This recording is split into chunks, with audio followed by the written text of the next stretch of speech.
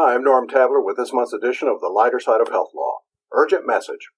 This is an urgent message for anyone who has scheduled surgery for the first week in November. The message is, for heaven's sakes, reschedule.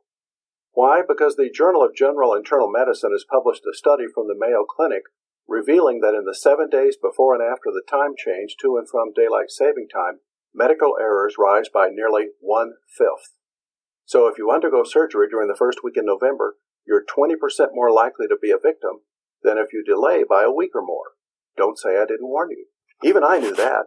It doesn't happen very often, but sometimes I think I know as much as the experts. Here's an example. Earlier this month, Becker's Healthcare included an article titled 4 Common Pitfalls to Avoid After a Medical Error. The article reported the opinions of a panel of experts convened to identify what a hospital should not do after discovering a medical error. Here, verbatim, is one of the 4, as described by a chief medical officer on the panel. Quote, "We recently had an event where there was an eagerness to disclose the wrong error. What happens is that we want to be very transparent. However, the error we disclosed was not what happened. A totally different mistake had been made." Maybe I'm kidding myself, but I think I already knew that when you disclose a medical error, it ought to be the medical error that actually occurred and not one that didn't occur, not what the doctor ordered. West Virginia Dr. George Naum now knows the difference between prescribing and monitoring. George worked in a drug treatment clinic owned by nurse Sharon Jackson. He allowed Sharon to use his DEA number to prescribe controlled substances. When George went on trial for illegal drug distribution, he wanted to argue that prescribing drugs is no different from monitoring compliance with a treatment program, which the law allows nurses to do. The trial court wouldn't even let him make the argument to the jury, and the Fourth Circuit affirmed.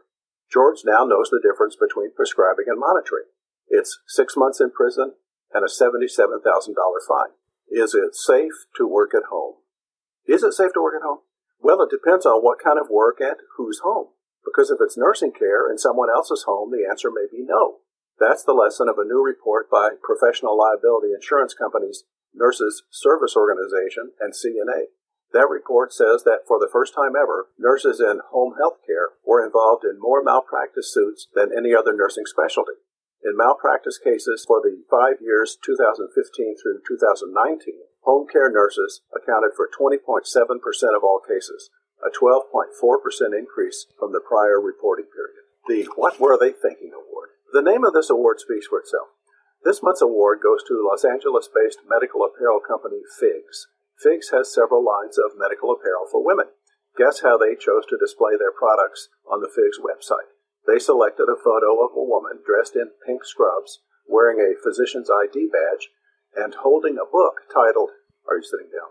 Medical Terminology for Dummies. Not offended yet? How about this? She's holding the book upside down. You can't make this stuff up. What's worse than flunking the bar exam?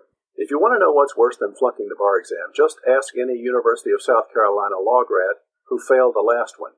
What's worse is not only flunking, but then finding out that your law school dean notified every student in the school that you flunked. It happened when Dean William Hubbard sent an email to all students boasting of the school's impressive 82% pass rate and accidentally attaching a list by name of all grads who took the exam along with their scores and whether or not they passed. It's bad enough to flunk the exam. Worse when the whole school learns that you flunked. And still worse when they learn in an email bragging that over 8 in 10 grads passed. See something, say something. Kimberly Jackson saw something, so she said something. Kimberly was a discharge planner at Neurobehavioral Hospital in Crown Point, Indiana. She told the New York Times that, yes, it's true. Some nursing homes transfer elderly and disabled patients to her hospital, wrongly claiming that they are psychotic as a way of evicting patients who are poor or need extra care. Then her hospital saw something, namely the article. So it said something. It said, Kimberly, you're fired. Not because what you said is untrue, but because you said it. A classic case of shooting the messenger. Cruella de Vil Award. The Cruella de Vil Award is named for the villainess in 101 Dalmatians, the London heiress who kidnapped Dalmatian puppies for their fur. The award goes to a person who personifies pure evil in the realm of healthcare.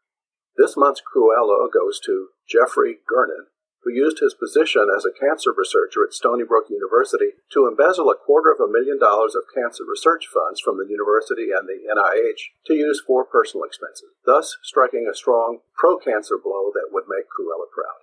Sadly, we can't deliver the award to Jeffrey for at least a year. The warden says it's a potential weapon. The case is U.S. versus Gernon, Eastern District, New York. Well, that's it for this month's edition of The Lighter Side of Health Law. I hope you enjoyed it. Check your AHLA Weekly and Connections magazine for the next edition.